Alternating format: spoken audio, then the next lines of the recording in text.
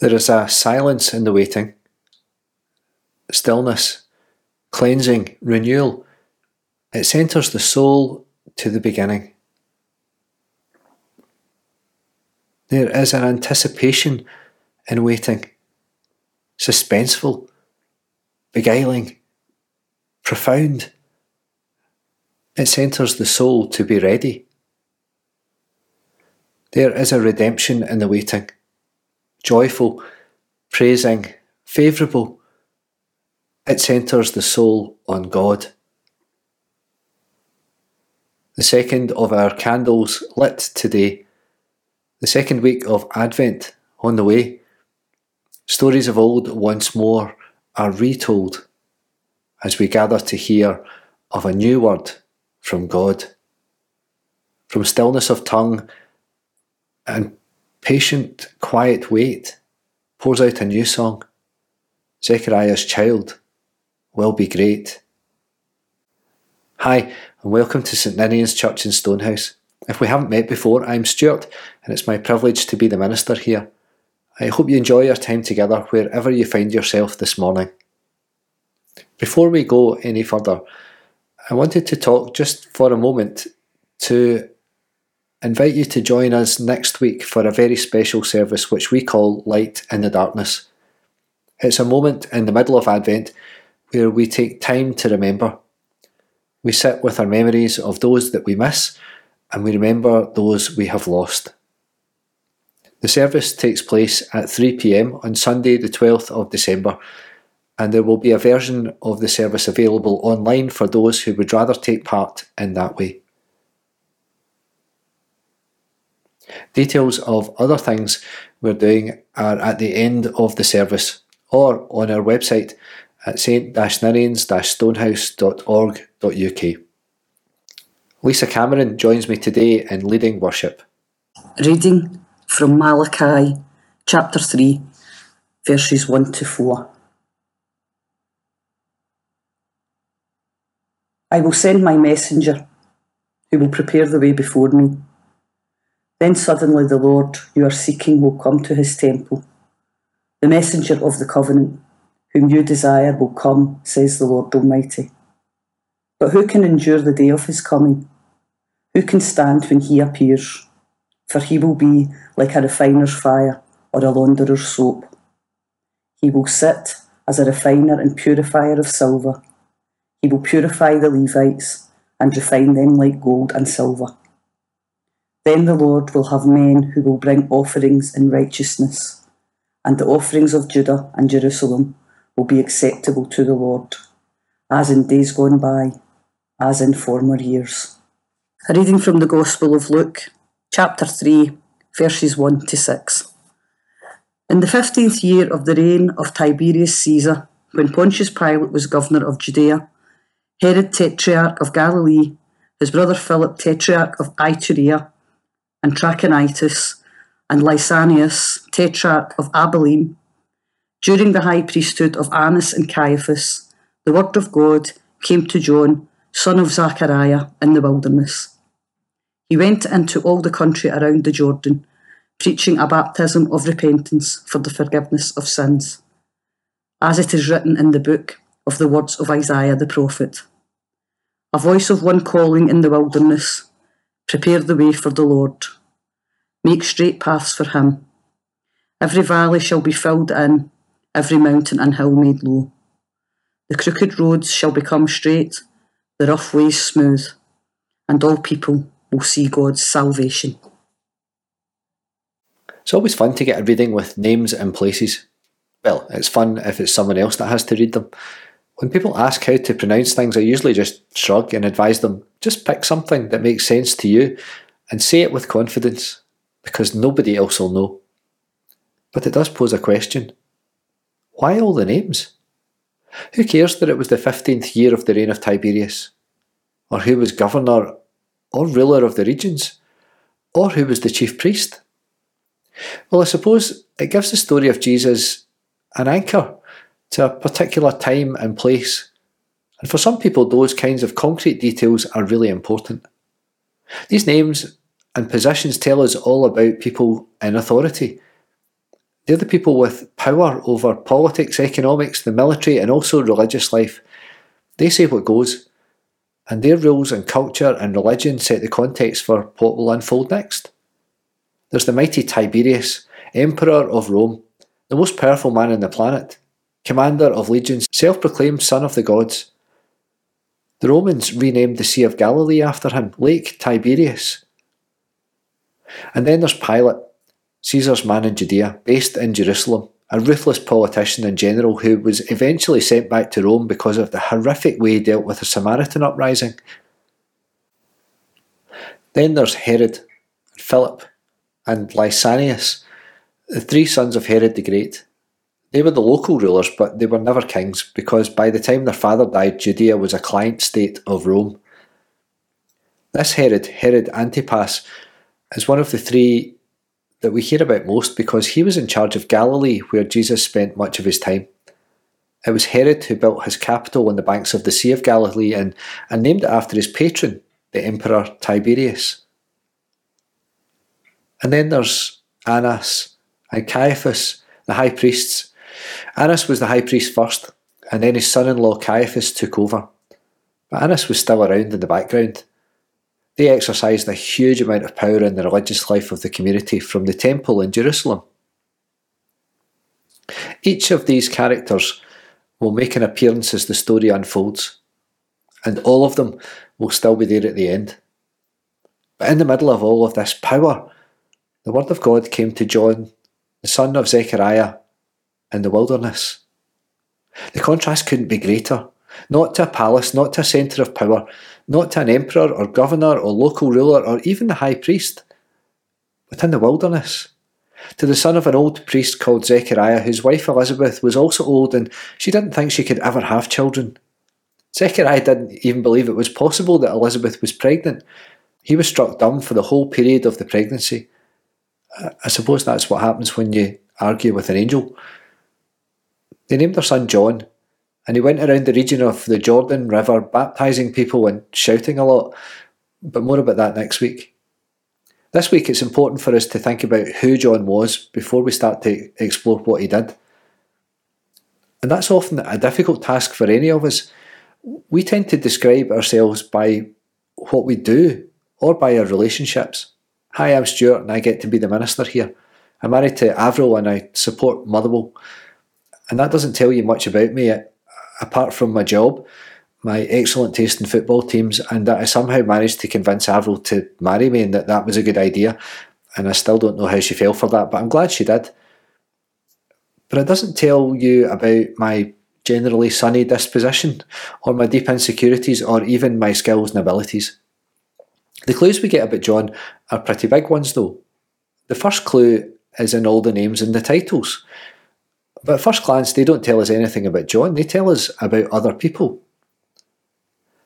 Well, sometimes saying what someone or something is not can be just as helpful, just as revealing as telling us what or who someone is. John is not these people. John has no wealth or power or status. Instead of living in a palace with fine clothes and fancy food, commanding armies or interpreting the religious and civil law, we read about a wild man with a tunic made from camel hair and a leather belt, living on his own in the wilderness, surviving by eating locusts and honey. It's in the contrast that we find out more. And for the people of that time, they would recognise this character. They have stories about a guy just like this, a prophet who lived outside the cities and fearlessly railed against the king Ahab and his wife Jezebel. His name was Elijah, and he was the greatest of all the prophets, who was taken up to heaven in a chariot of fire. And the people think this is who John is. Elijah returned. There hasn't been a proper prophet for centuries. The rumours of a Messiah come and go. The people have been waiting such a long time, they've almost given up hope. But they still read stories in their scriptures about a messenger from God who will herald the arrival of a new age, who will prepare the way for the Saviour. Luke gives us Isaiah chapter 40. He starts at verse 3, but we often hear the first verse in Advent. Great words of hope to the people in exile. Comfort, O comfort my people, says your God. It's time. Time for things to change. Time for things to get better. All the troubles and heartache are soon to be over. But Malachi gives us a reminder of how uncomfortable that message will be. There's some sorting out to be done. He talks about the refining fire that heats up the silver so the impurities can be removed, or the fuller's soap that strips away the dirt from freshly spun cloth. The end result is what we all desire, but the process of getting there can be hard, painful even.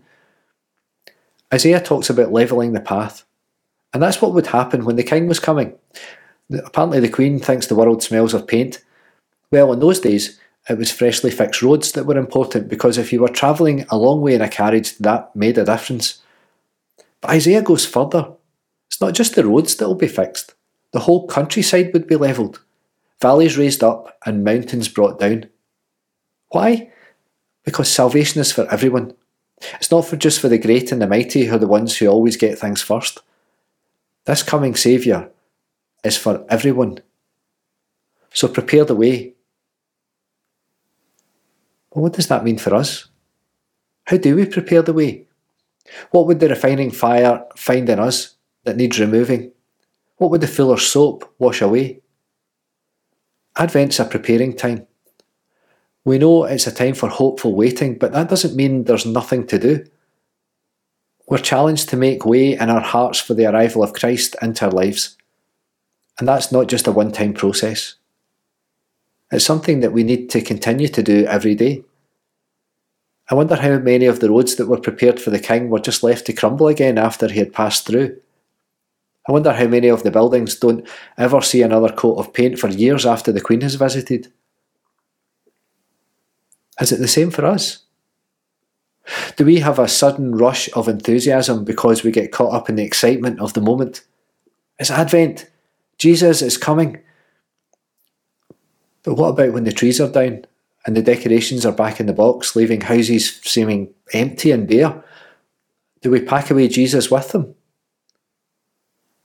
Our preparation is a habit of self-examination, taking the time to do that refining work, noticing when things aren't quite right, things are starting to creep back in, nipping those things in the bud before they take hold. Preparing is about establishing good habits and helpful behaviours.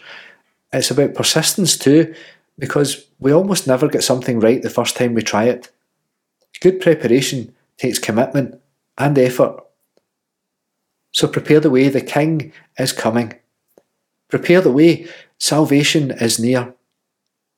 Prepare the way, because this is for everyone.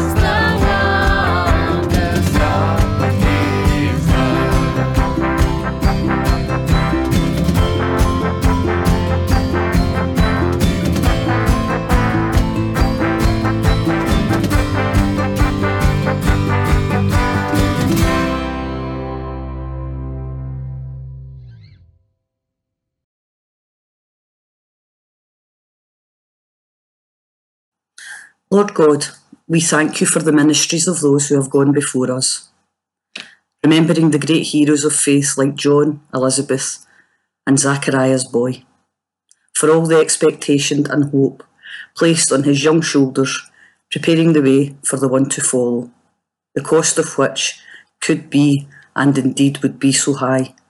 We witness with some trepidation. Do we overburden our young with expectations and hopes that may burn them out before they are able to withstand the pressures and stresses?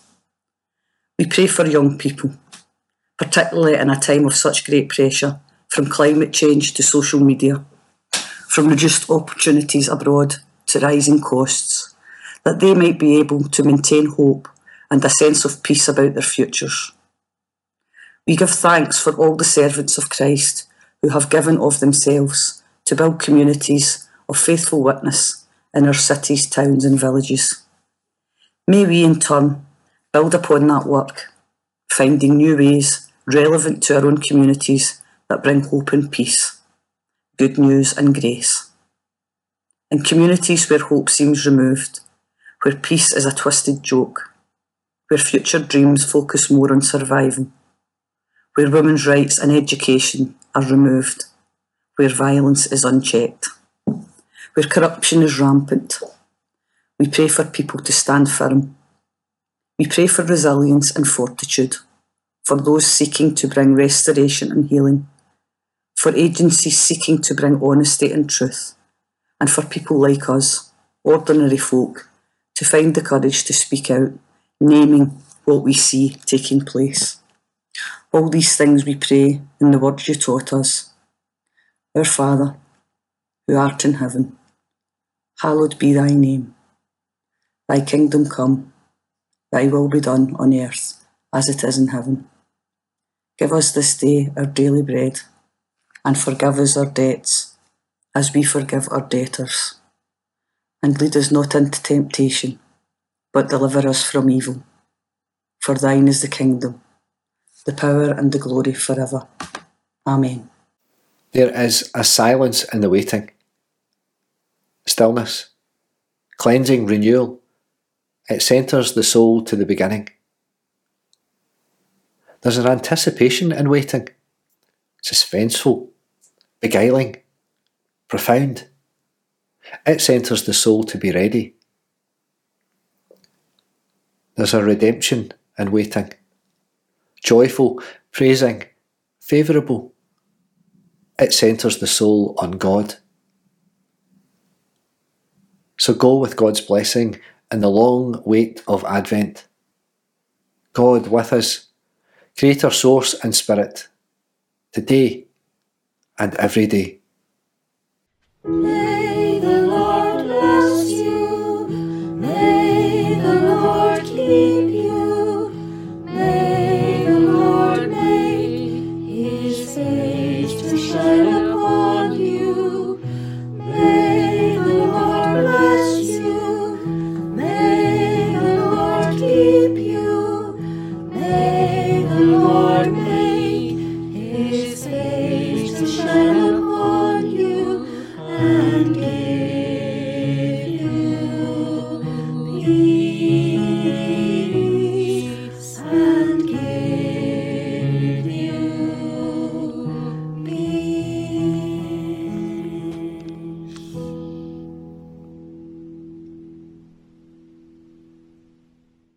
The Food Bank continues to collect every Sunday from 1 p.m. until 2:30 p.m. at the front door of St Ninian's Church. Your donations are particularly welcome at this time of year. Our Advent Bible study continues on Mondays at 7:30 p.m. on Zoom. Details of how to join are on the screen and on our website. Our Light in the Darkness service happens on Sunday the 12th of December at 3 p.m. in St Ninian's. There will also be a version of this service available online. This is a service of remembering, recognising that Christmas can be difficult for many people. We'd be really pleased if you could join us for this. On Christmas Eve, our family service takes place at 7:30 p.m. There will also be a version of this service online. We hope you can join us for a fun-packed Christmas Eve. And our Watch Night service is on Christmas Eve from 11:30 p.m. Again, there will be a version of this service online for those who would rather join us in that manner. You'll be very welcome as we watch and wait for the midnight hour to turn and for the Christ child to be born.